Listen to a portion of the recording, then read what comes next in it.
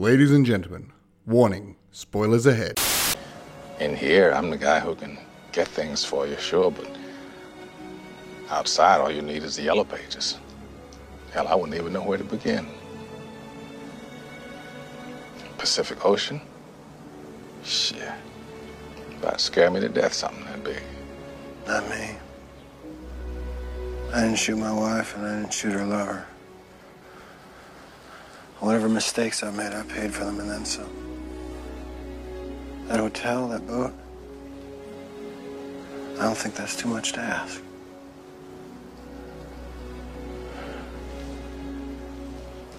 I don't think you ought to be doing this to yourself, Andy. This is just shitty pipe dreams. I mean, Mexico is way the hell down there, and you're in here, and that's the way it is.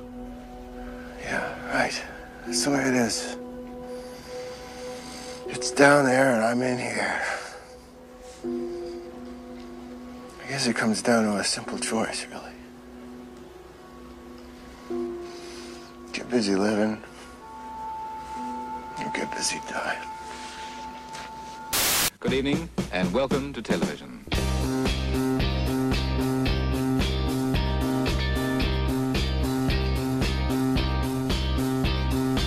G'day! Hello. Hey. Oh, whoa. I'm Philip Hunting. And I'm Wayne Stellini. Welcome to Fred Watch, where we view and review films, everything from the mainstream to the obscure. Hey, Philip. Yes? What have you been watching since our last podcast? I have been watching Brooklyn Nine-Nine. Oh, now this is a title that's come up before. Still obsessed? Yes, still obsessed, still loving it, still awesome. So, Kirsten and I didn't watch it on SBS when it came out. So, us like suckers had to wait till it came out on Netflix. And so we've been streaming it there and we've just caught up on SBS as well. Oh, so okay. We're now caught up! Yay! It's awesome still! We got there and still loving it. Still loving it. Yeah. You know how they sort of have, you look at eras and go, oh yeah, there's those handful of shows that define those eras. Yeah. I honestly think Brooklyn Nine-Nine is, we're going to look back and look at that as one of them for the 2010s. Wow. Sort of 2010s heading into the... Yeah. I have to say, Philip, I haven't actually ventured really into Brooklyn Nine-Nine. You showed me the pilot episode and I really enjoyed it. But I haven't then gone on to continue watching. No, that's fair enough. I feel like, though, it's a show that I really do want to watch and get into. I feel so. I think the big problem we have these days, especially with all the different streaming services, is that we're so spoilt for choice. Yeah. In the 90s and before that... Yeah. You sat down to Will and Grace because it was on at the same time every day, or every week, whatever. You sat down to MASH in the 70s because it was on. It was on. That was what you watched. Everyone watched it. Everyone flushed the toilet at the same second and killed the plumbing system. In the finale, they most certainly did. Yes, I know that story. Whereas now, everyone, you can watch it however you want. You can watch it... And wherever you want. Yeah. And you've got in the back of your head, oh, that will be... I mean, that's why we missed season 6 on SBS, because we're so used to... Kirsten and I are so used to now being like, oh, we'll watch that later. Because it'll always be there. It'll always be I mean, do there. you find, like myself, is the My Watch list on like, your Netflix and on your Stan and on SBS On Demand, all of those... is huge. And you just keep adding to it. Yeah. And then, watch that later. Yeah, and then these things aren't there forever like we think they are, because they have expiries, we lose content, and then you're like, oh, I'll get around to watching that. You're like, where'd it go? Kirsten and I got up to season 5 of the Dick Van Dyke Show. Right. And then they cut it off. Yes. And we've not been able to find it anywhere else. We can get the DVD back. $200 and something. Oh, okay, sure.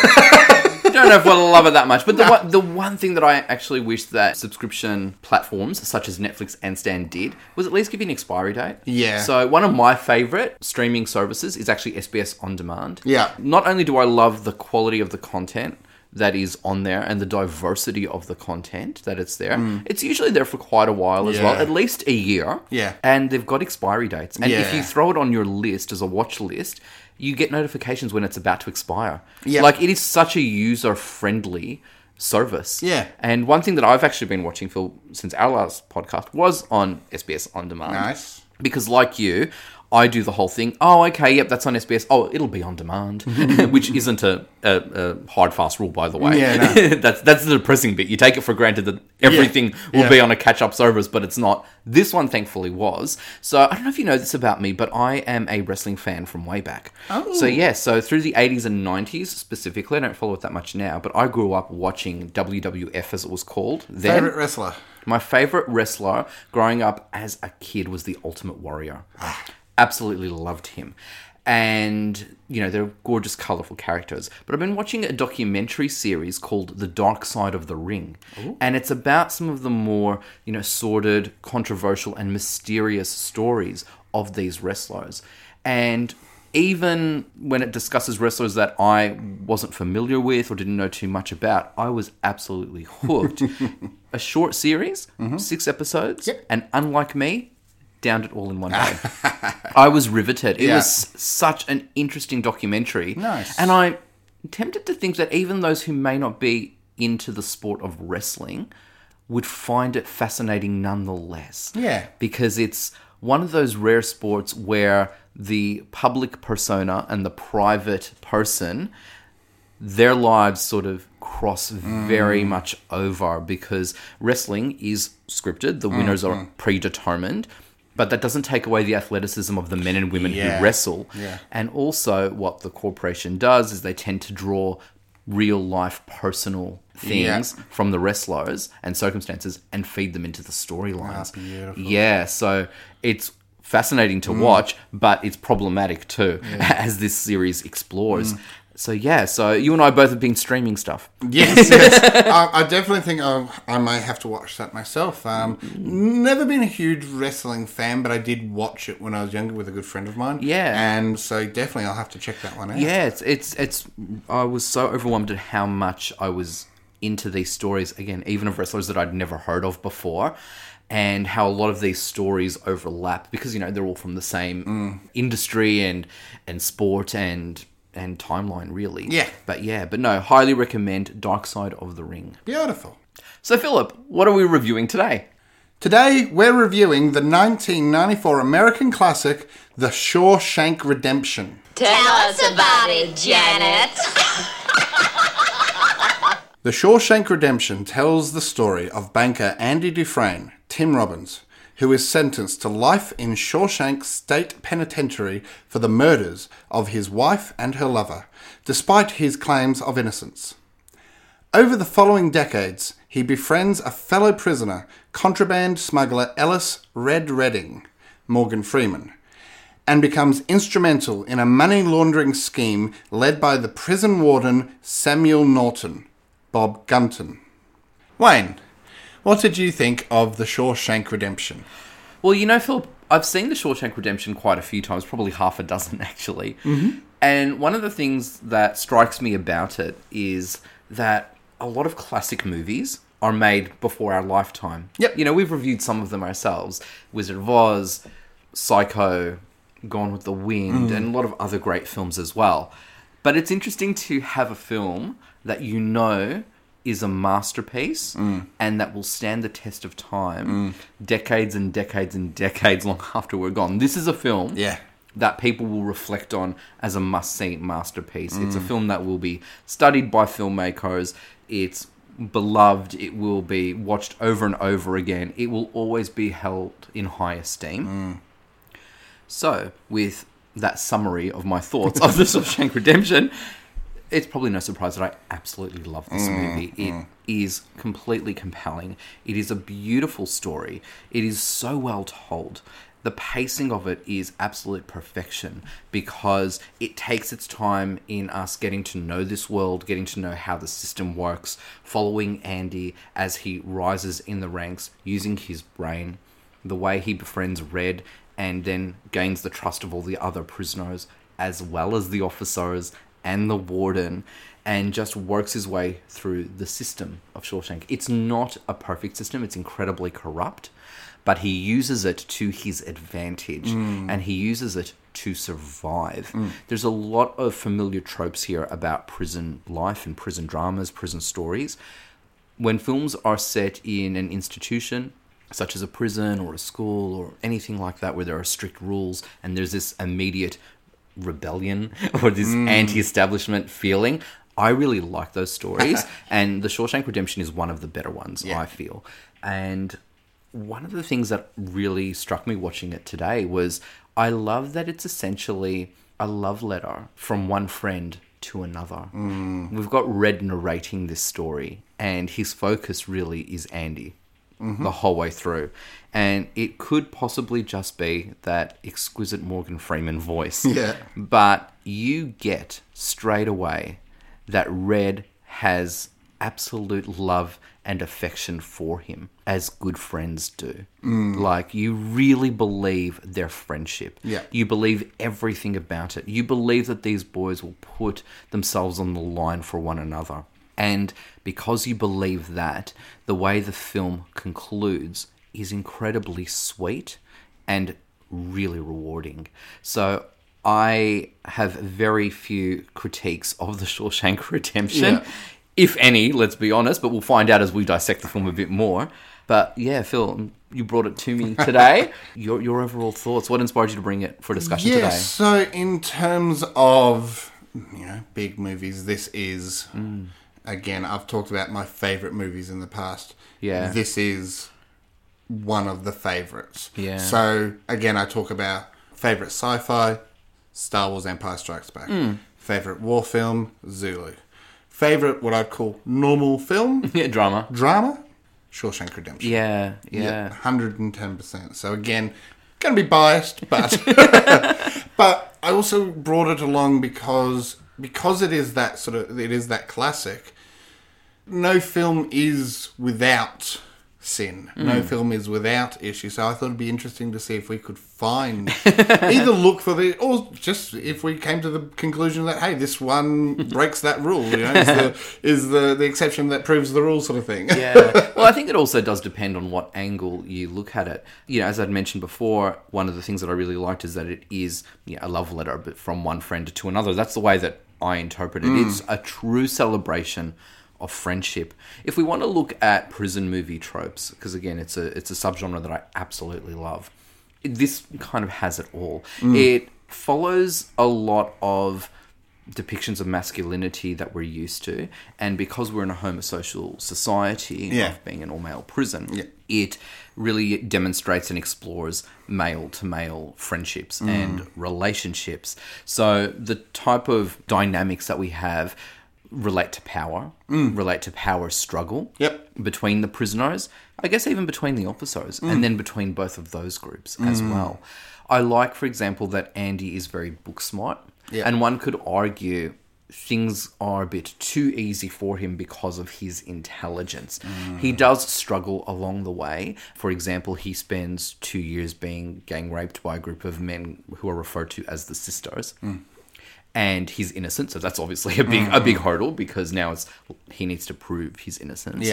There is an avenue that appears down the track of somebody who might be able to help him get out, and because he's so deep into this money laundering scheme, that's put a stop to it.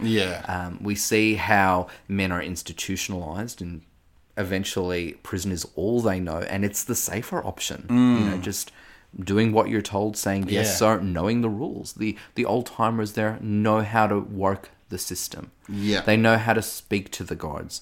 There's a difference between just simply saying yes sir in an obedient way versus a more smart-ass way or a cocky way that could get you in trouble. One of the things I find, and I find this a lot in films that are homosocial and deal with men in a community together, is a particular trope in which the fat man is always seen as the weaker and the lesser, and the fat man is always effeminized because in a patriarchal construct, women are lesser and not as strong as men. And we see that when we have the inmates come in, so the group that Andy's a part of, and we have an overweight man who is taunted by the inmates because they're all betting on him who will crack first. Hence, let's go fishing. We're going to fish, and who's going to take the bait? And this man does. So weakened, in fact, that he feels like he doesn't belong there. perhaps what his crime is. We never know. I love that we actually never know his name Yeah. as well. Yeah. This is how insignificant he is in the broader scheme of things. And the fact that he trembles, cries for mum, which any human does when they're feeling vulnerable, because it's where we're the safest, let's be honest, is in our mother's arms, even when you're an adult. But not going to happen in Shawshank.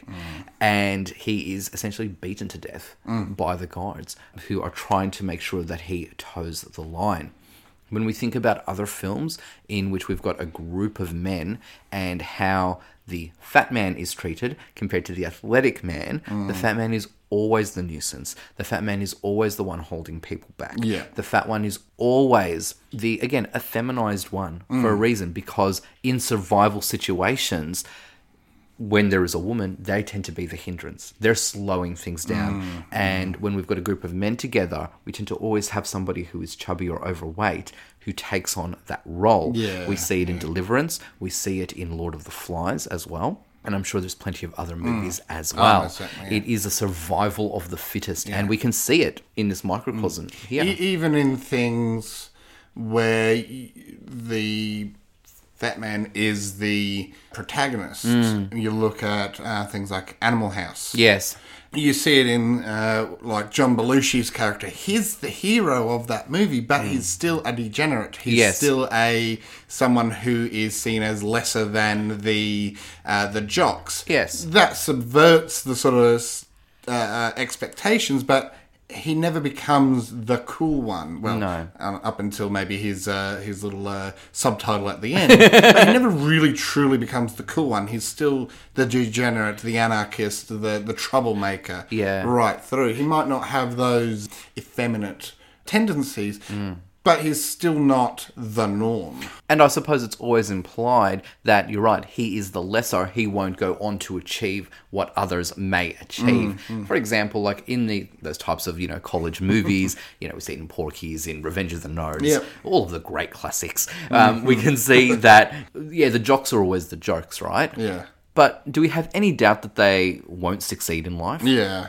They always will. They've Yeah. got daddy's money. Yeah, that's it. They've got looks, they've got what we idolize in society. So even in a setting such as a prison, where you are society's scum, essentially, that's how these guys are made There's to feel. still that hierarchy. There is still that hierarchy. So I find that quite interesting as a trope. If we want to say, try to find flaws, is that it falls Yeah. into something quite similar. I mean, it would be great to, for example, see somebody who is chubby rise to the ranks and actually be taken seriously and considered a strong leader as well. I mean, the way that even, sex is portrayed in this film is very violent and aggressive. Now, I will suggest that that is actually quite more of the rule than the exception when it comes to prison life, in terms of that affectionate and loving relationships in prison are probably kept very private and quiet because being queer is seen as a weakness, as a reason to target. Well, interesting on that. It's a small throwaway line, but I found it fascinating to come out of a 1990s film based in the 1940s. Andy says, would it help if I told them I'm not homosexual? And Red says, doesn't matter, you have to be human to be homosexual. Yes. So it's even implying that these people aren't even gay. They're just straight up monsters. Yeah, so it's absolutely. beyond that. Yeah. Well, I think it's quite, well documented that a lot of people in prison who engage in sexual intercourse with people of the same sex don't identify as being gay. Because, again, like Red is implying, you have to be human first. And what do humans do? We feel. We need affection. Yeah. It's just lovely to be touched. And men particularly, and yes, it's a generalization, but Philip, you and I are both men, tend to have a lot of strong desires and drives, especially because these guys are young. Young and stupid. Yeah. And I'm assuming that they're going to be in there for a really long time. And they do want affection. It's also power play as well. Yes. It's interesting when you look at, for example, TV shows such as Oz and Prison Break, how gay relationships are depicted in those shows. They're not actually depicted as bad things. And what I mean by that is that men in those shows who have sex with other men aren't considered weaker. Some of them are gang leaders, because it's all about the power. Yeah. And I think that this is what is implied here in The Shawshank Redemption. Yes. This is one way that the sisters can hold powers. They have their desires, their sexual needs, their drives, that sort of animal instinct. Yeah, it's like the ones who are instigating are the ones with that power, the ones having it done to them. Again, it comes back to, like you were saying, that sort of that feminine role, that feminine position. Exactly. as it were. So it's almost like because Andy is not consenting to this activity, he is automatically effeminized because he is being penetrated in these circumstances. This is all heavily implied, but we know how this works. The film gives us enough to understand these dynamics because, yes, Andy is not a willing participant. And also, when we think about the way that language is used, we can see how Andy himself, where his own point of views come from. There's words like bullqueer to show really strong queer men. And Andy is the only one who uses the word homosexual. Yeah. It is the clinical term, if you like. Yeah. It's the civilized term. Yes. And Red as well indicates that he has no problems with queer men because he does say you have to be human first. Yeah. So he acknowledges that there are gay relationships within Shawshank and that they are consensual and loving. The film doesn't depict these No. because it's not the story the film wants to tell. Yeah. So another trope, and we see it in other great films as well, like Escape from Alcatraz is one of my favorites, where you've got men being assertive and aggressive sexually towards other men. So that's something I feel like, especially in a male prison, is almost unavoidable. It's handled pretty well here, I think. I think it's really showing it not as, hey, I'm attracted to you, but it's an aggressive thing, which is what rape is. It's not about sex. It's about violence. It's about control. Yeah. It's about power. And also, if you reduce someone to being nothing more than a sexual object, that says a lot about you as the aggressor as well, that you've got this power and control to do it. Almost like using Andy as an example, because he's seen as classy. Yeah. He speaks so well. The way that he carries himself as well. The first observation that Red makes about Andy to his mates, he's got a silver spoon up his ass. Yeah. Andy exudes this white collar, middle upper class that clearly does not belong in Shawshank. Yeah. He sticks out for a reason and he keeps to himself, and he's smart because he goes to Red, and because he goes to Red wanting that little hammer for the rocks, that little pickaxe. It's a good tie-in because he's gone to somebody who has a lot of power in Shawshank. Extraordinary because 40s, 50s, 60s says a lot because Red is black. Yes. So the rules are sort of skewed almost. It's not necessarily that racism doesn't exist, but it's always about what can you do for me? As long as you're doing something for me, I like you. I want to tie that in now to something which I found fascinating when researching the behind the scenes of this. So, The Shawshank Redemption is the movie. Yeah. Is actually an adaptation of Stephen King's Rita Hayworth and Shawshank Redemption. So, you bring up the fact that Red is African American. Yes. In the book, he is described as white, redhead, and actually Irish. Yes, which is why we get the throwaway line. Why do they call you Red? I must be Irish. Maybe it's because I'm Irish. Yeah, exactly, which is gorgeous. Which is absolutely beautiful. And it's in the movie, it's seen as a bit of a joke line. Yeah. A bit of a wink, wink, nudge, nudge to the book. Of course, and then it makes sense in the film because his surname is Redding. Exactly. Yeah, it makes sense. And the character of Andy Dufresne is actually, he's meant to be so much shorter. So having him played by Tim Robbins, who is a giant. Yeah, he's quite tall, yeah. It doesn't sort of match up to the book thing. But I think this is what the movie version needs. Yeah. And there's been a lot of sort of, look between book and movie. And I think this is one of the few times that the book to movie works so well. But it's because the movie almost turned around and said, okay, yes, we've got this source material, and yes, we're gonna. The story is almost frame for frame, Yeah, it's a strong story. except they've added a lot. Yes. Well, I mean, the movie's almost 2.5 hours. Yeah. And this is based on a novella, not even a that's novel. That's it. Yeah. So, but I think that's what the strength is. The movie's gone, okay, here's this basic story. I'm now going to expand on it. For example, the warden and the captain in the book are actually just throwaway characters almost. So in the book, they jump from warden to warden. Sort of every era's got a new warden. And Warden Norton is actually someone that's only briefly mentioned. Right.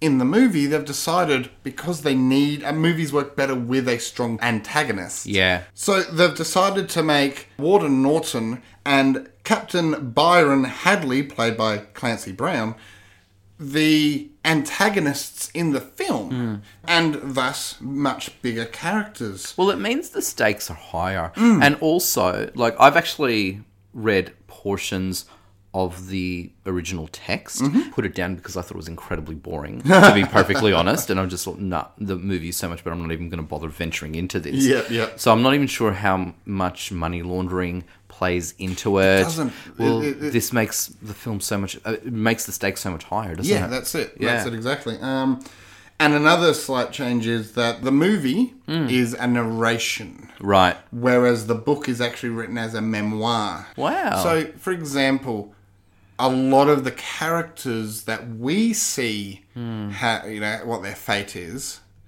you just don't even hear about it in the book. Right. You know nothing because they didn't know, so why would you know? Yeah, that's right. Yeah. So that's an interesting way of telling the story. But I guess also film, because we're there, we're seeing everything. You need to go into that more detail. But I think the story is richer for it, I think.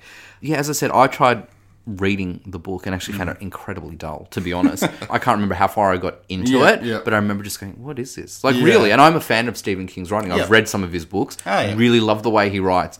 This particular story, no. I might need to revisit, but I was like, no, not happening. Yeah, but there's some lovely characters in here. Oh, most certainly. Like Brooks, the old man. Yep. Who's looking after the boat and is a librarian and has been there for so long. Like, I was just thinking when he gets out of prison on parole, that how much has changed in the decades he's been incarcerated. Yeah, he said he was incarcerated in 1905. 1905. Yes. Was it 1905 or 1912? No, 1905, and then he was the librarian from 1912. Yeah, that was it, yeah. So, imagine that, going in 1905, he even says, cars, he saw a car here or there. Yeah. But, cars wouldn't have been a major thing. Well, like you said, now they're everywhere. Yeah, And now they're everywhere. He doesn't know how to cross the road. Yeah. Like, he does not know how to do it. He came from an era where roads were used for people to walk on to an era where the laws had changed so that roads were for cars. Yeah, it's a simple thing of not even knowing to look left and right. Yeah. Things that we would take for granted. That's it. It's I mean, insane. and just like, I appreciate that, you and I now live in a very technologically advanced time in world history, but he's been locked away for quite a few decades. Just the technology itself would have changed a lot.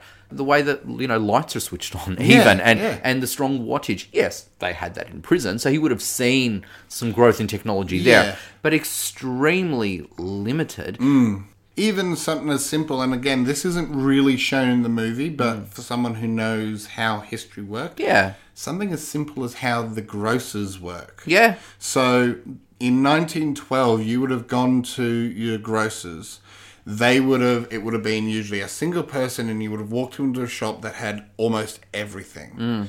So, I mean, we think supermarkets have everything now. We're talking, it would have even had your suits, you would have been able to walk into a grocer's and get everything, a chemist as well.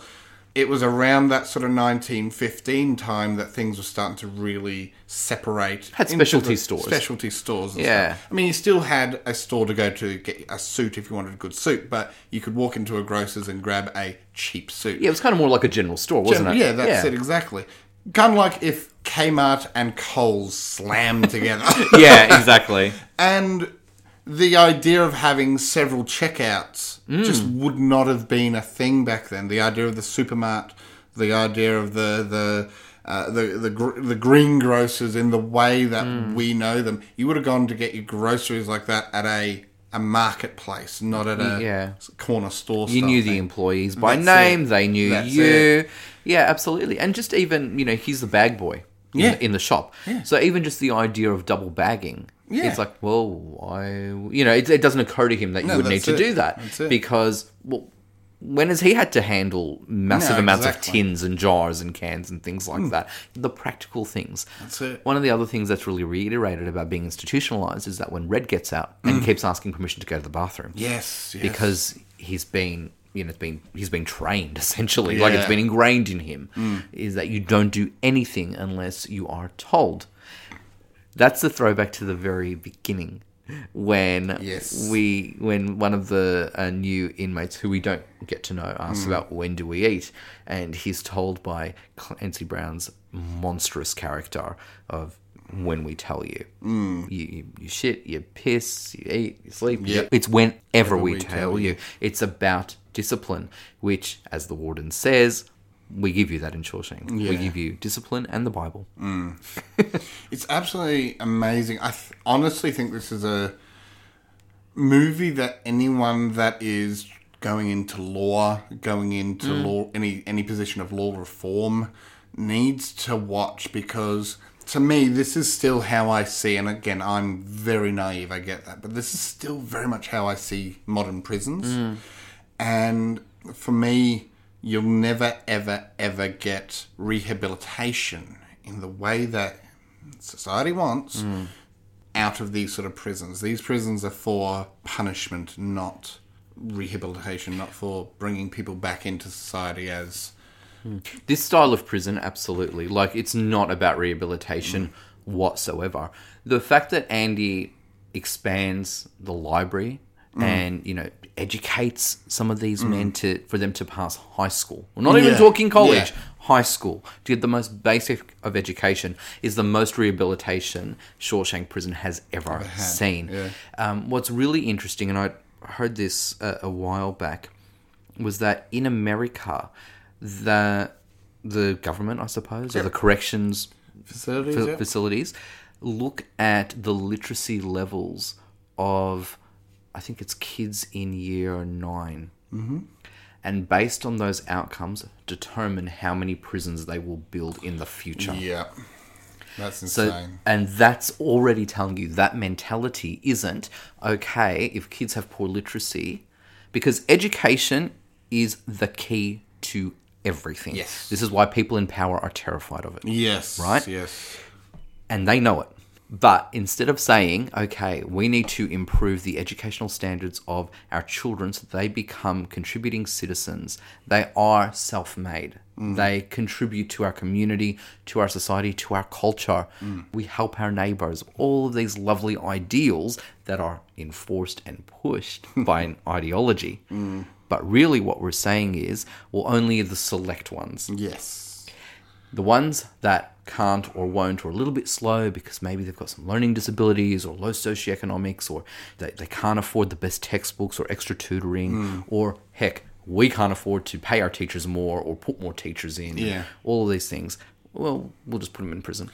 Well, I know from at least 2006, because that's where this statistic comes from. But 2006, 1% of America's male population were in prisons. And they go, oh, it's only 1%, but that's a lot of people. The United States of America has a huge population. That's it. So if an entire percentage... Because, a few years back they did this thing, and I'm going off topic slightly, but a few years back they did this big thing about asking people how much they think Australia spends on international aid. Right. And people were saying, oh, maybe 5%, maybe 1%, some people said 10%, and blah, blah, blah, thinking that they were reasonable numbers. Remembering that we also think that we spend a lot on international aid. Of course.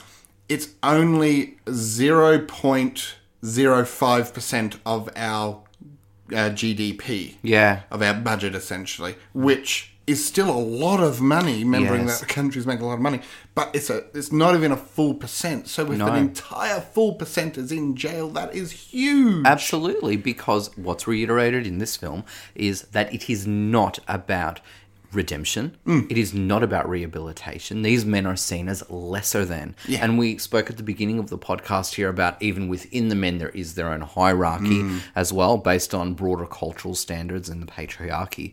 But if anything, these men, if you survive that first night, if you have your friends, they are there for one another. Yeah. These are men who really do support one another. When Andy's asking for that beer, he knows exactly what he's doing. Yeah. Again, he gave up drinking. He doesn't want it for himself. He is solidifying these friendships. He is solidifying the relationships that he has with the men that he now knows he can trust. And they do trust one another. So much so, and this is probably from me in terms, if I'm looking from the way Andy is written, that he's almost too perfect, overshadows Red in terms of power. So Andy is book smart, Red is street smart. Yeah. And both are at the top of their game Yeah. at Shawshank. Whereas a lot of the other guys aren't really that street smart, aren't really that book smart. So Red and Andy are in positions of power. And they're the ones who thrive, survive, and get freedom. Yeah. So it's a microcosm of our broader world, really. And so I find that quite interesting. One last thing I'll sort of mention upon is something else that surprised me while researching this. This movie won no awards. No, and in fact, I believe it was a box office failure too. Yeah. Or, to moderate success. Yeah. Or as they call, which is a box office failure. Yeah, or absolutely. barely sort of make back, Yes. whatever. So it was nominated for 7 Academy Awards in 1995 and received 2 Golden Globe Award nominations. But yeah, won absolutely nothing, which to me blows my mind because, as you say, this is a classic. Yeah, it's one of those sleeper hits, if you will, but wasn't really a sleeper hit until it was released on home video, more than anything. Yeah, okay, yeah. Yeah, so that's when it started to get noticed. I mean, the nominations itself make people go, oh, hang on, what is this movie? Yeah. What is it? So that's sort of building momentum there. But yeah, it wasn't really noticed that much when it came out. And when we consider about how high regard we hold the Shawshank Redemption, it's crazy to think that it was overlooked this way. I believe it still holds the highest score on IMDb. Wow, okay. So that's pretty nifty. Yeah, no, absolutely. I mean, it's an exquisite film. It is so tender. It is beautifully made. The pacing is perfect. And that is so hard to say for a film that is almost 2.5 hours. But it really is. Why? Because the characters are so fleshed out. Yes. The fact that this delves a lot further than the source material, that it knows what angle it wants to take, that it does use familiar conventions to its advantage. So it uses a framework that is very familiar. It uses tropes that we know, tropes that we expect, but it doesn't make them cliche-ridden. You know what I mean?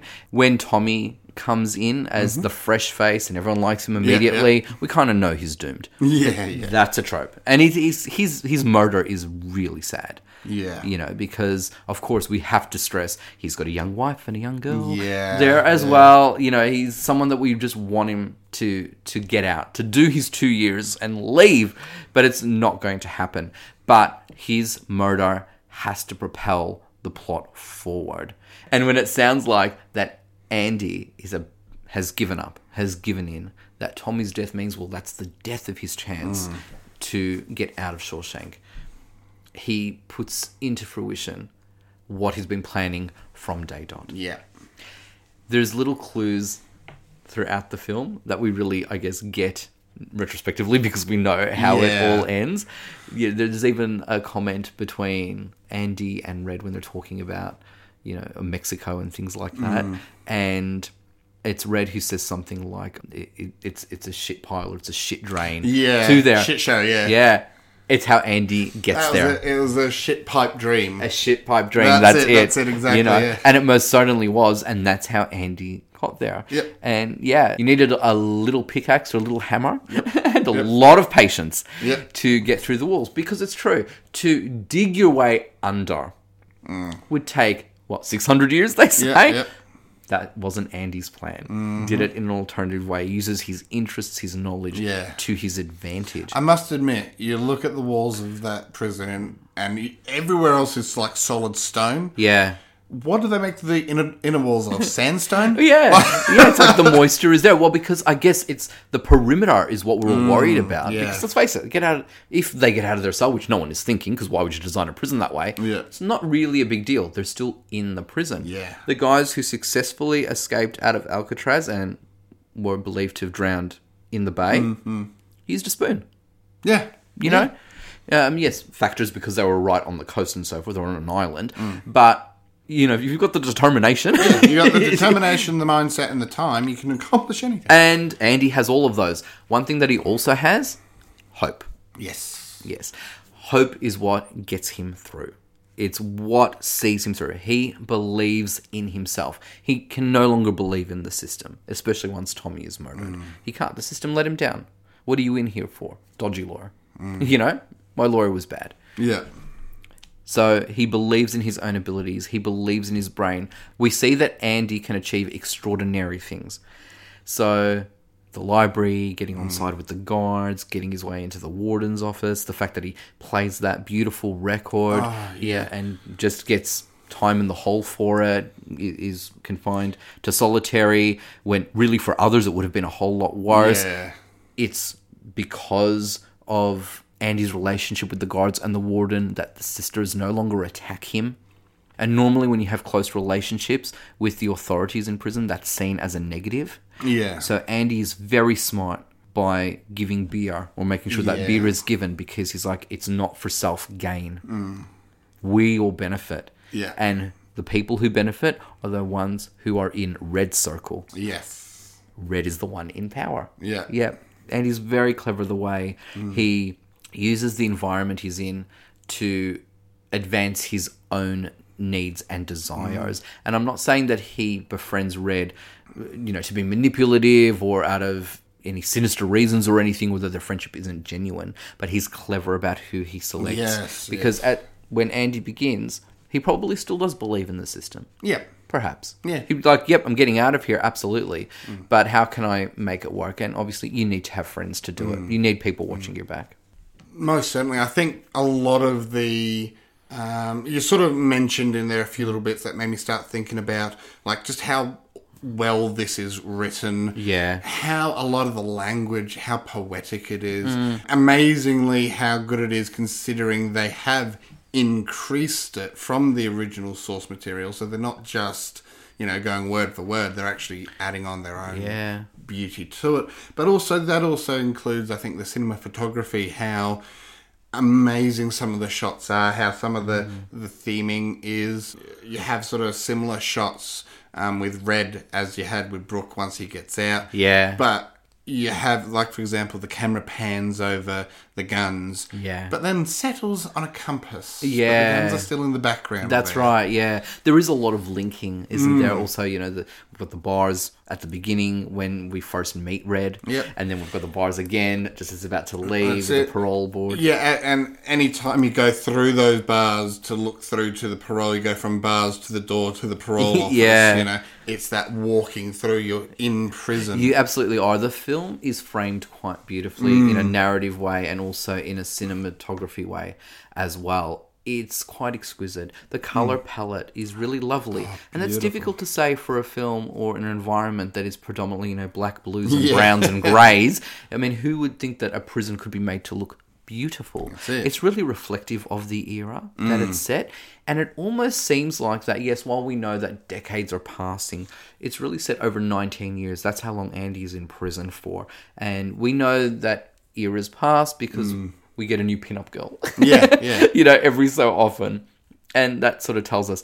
But the prison itself seems to never change. Yes. Nothing. It is stuck in time while the world outside moves on. hence Brooks and Red's struggles to adjust. But even then, I feel the world around it doesn't change as much as you'd think. Because you go from manager changes at the grocery, but the grocery is still as it is. Still operating in a way. Still operating in the same way. The bus that picks them both up is still the exact same bus. Yeah. So it's like so much has changed, yet so much is the same. Well, It's I suppose for us on the outside, these are all familiar things. Yes. These are routine things. But for these guys, it's alien. Yeah. It's foreign stuff. Yeah, and I just imagine, feel like if we went to sleep for quite a few years, went to another planet for a few years and then came back, how the shift and advancement in technology would be really confronting. Yes. Wow, you can do this now. You can do that now. I know. Things are always introduced gradually. So you don't really notice them as much. It's like, oh yeah, this is just the next thing. Oh yeah, that's pretty cool. But if you're taken away from that for so long, like we mentioned with Brooks before, just the abundance of cars can be confronting. Yeah, that's it. You don't know how to cross the street. Yeah. So, Wayne, obviously we both enjoyed this movie. Yeah. But I'll still ask, final thoughts and score out of 5. Look, this is one of the most perfect dramas I've seen, and it's a film that I've revisited quite a few times. The way that it is structured, the way that the characters interact with one another, how much depth and care is taken into the characters. The Shawshank Redemption uses familiar framing and narrative structure, but it avoids being a cliche-ridden movie. It uses its tropes to its advantage. Yeah. The performances are incredibly beautiful. Tim Robbins, Morgan Freeman. I love Clancy Brown as well. Gil Bellows is heartbreaking as Tommy Williams. William Sadler as Hayward is gorgeous. Just little things like his stutter tells us that he isn't the sharpest tool in the shed, because he would have been just simply dismissed as a child. Yeah. And we see little hints of it when they're out, digging for rocks, and he picks up horse manure, thinking it's a rock, and pronounces the author's name as dumbass. I love Hayward as a supporting character. I don't want to say background character because he's in the forefront, but someone who doesn't have like a real major plotline or anything. He's always been one of my favorites, and gorgeously played as well. Bob Gunton as the warden, a perfect antagonist, like you'd alluded to as well, Philip. I think it was such a strong and wise choice to stick to the one antagonist at the top of the food chain here. And he does so well with it. He is incredibly intimidating. He has that wonderful hypocrisy of being a good Christian man who is incredibly corrupt, does not have any interest or empathy for human life. Yeah. Yes, the men at the Shawshank prison get the Bible and they get discipline, but I wonder how good it's done to any of them. Yeah. Really, it's probably done more harm than good. Andy, though, does turn it around and use it to his advantage. That Bible comes in very handy. Yeah. And his self-discipline also comes in very handy. There's a lot of different angles and avenues you can explore with the Shawshank Redemption. We've only touched the surface of it. We haven't dug as deep as Andy did, Phil. No.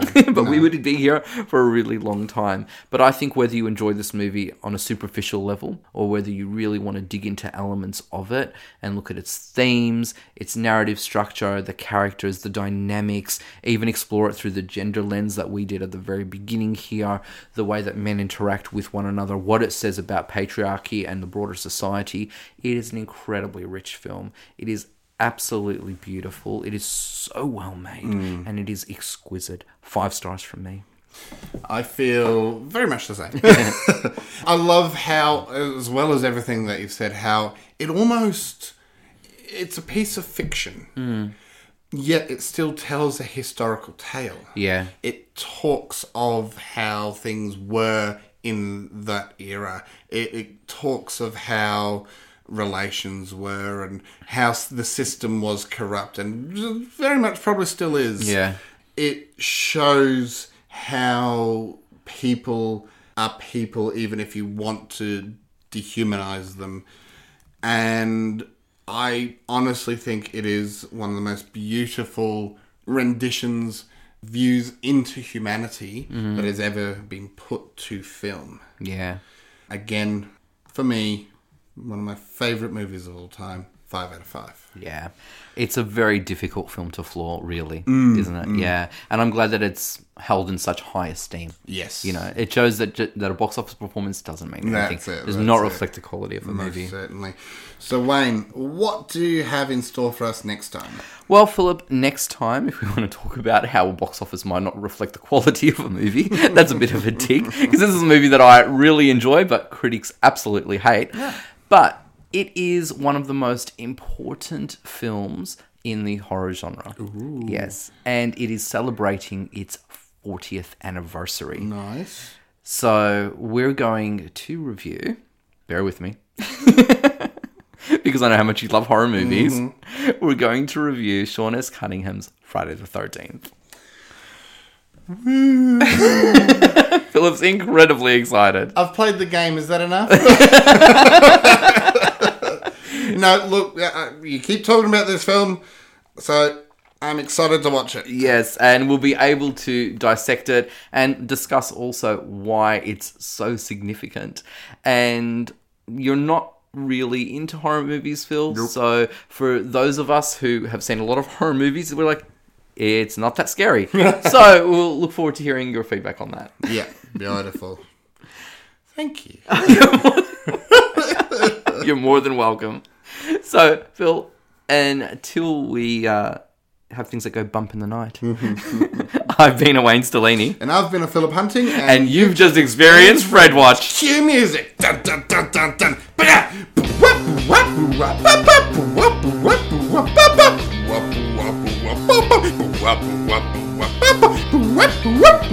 Cut it out, Philip, or you're back in the hole. And scene.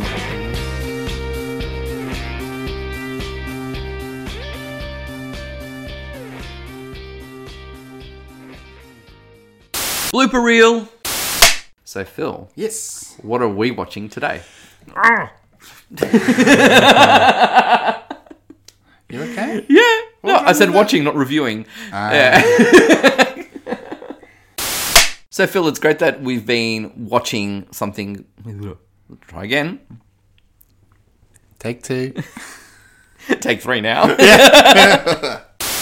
So, Phil, it's great that we've been watching really interesting things. What are we reviewing? Oh, fuck me, no. Wow, wait, this is a link. I know. I'm trying to make it a seamless segue and failing miserably. So, Philip, we've been watching really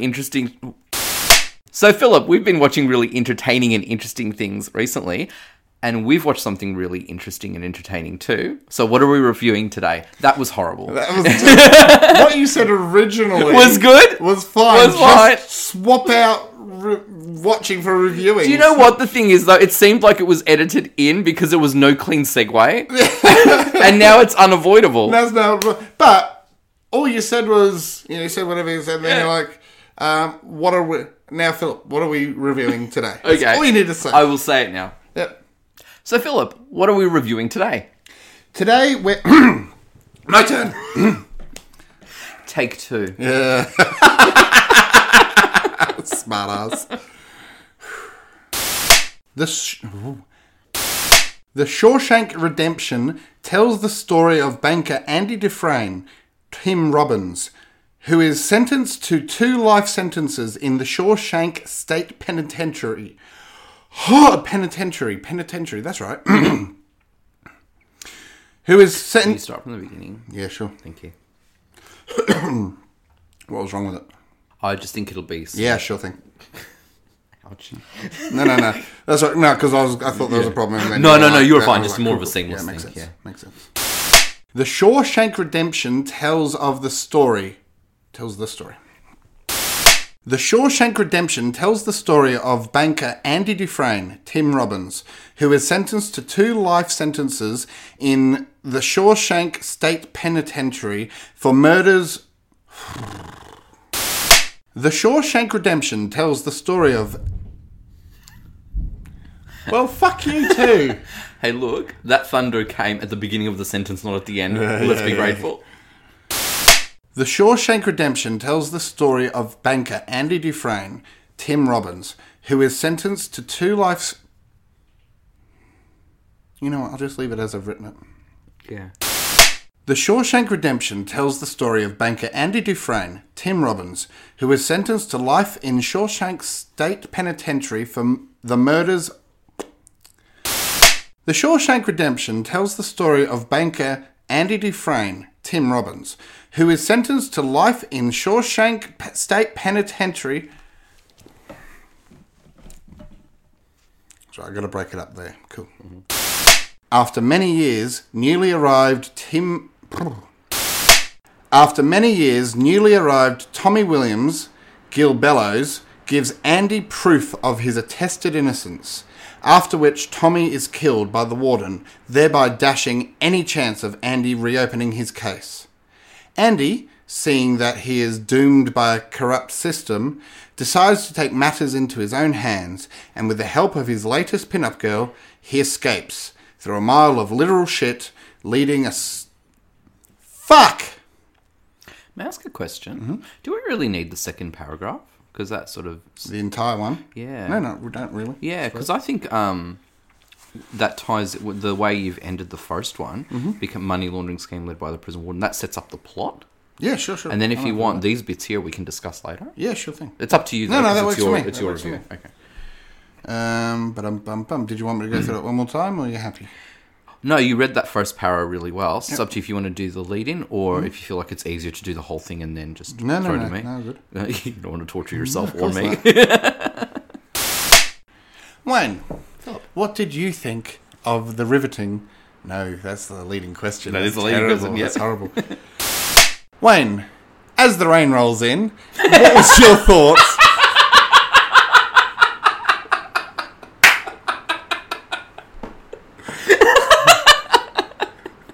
It's probably not going to get picked up on mic, Probably Phil. not. No. Oh, you'd be surprised. Okay, you ready? No. The rains are here.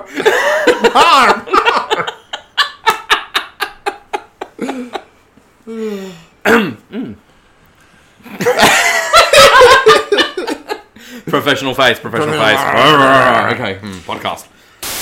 No, and we suppose, or I suppose things like that are always suggest... Oh, that's horrible. Well, I think a lot of people who are in prison who engage in same-sex activity in terms of... oh, that sounds horrible. So, I mean, having him being played by... Oh, I'm sorry. Tim Robbins. Tim Robbins. I should add that faster. They've decided to make him and the captain played by... Sorry. Him and Captain... So that's a commentary in itself. If we look at this film presenting a microcosm. Microcosm? I don't know what you're trying to say. It's like a small representation of something bigger. Microcosm. Yeah.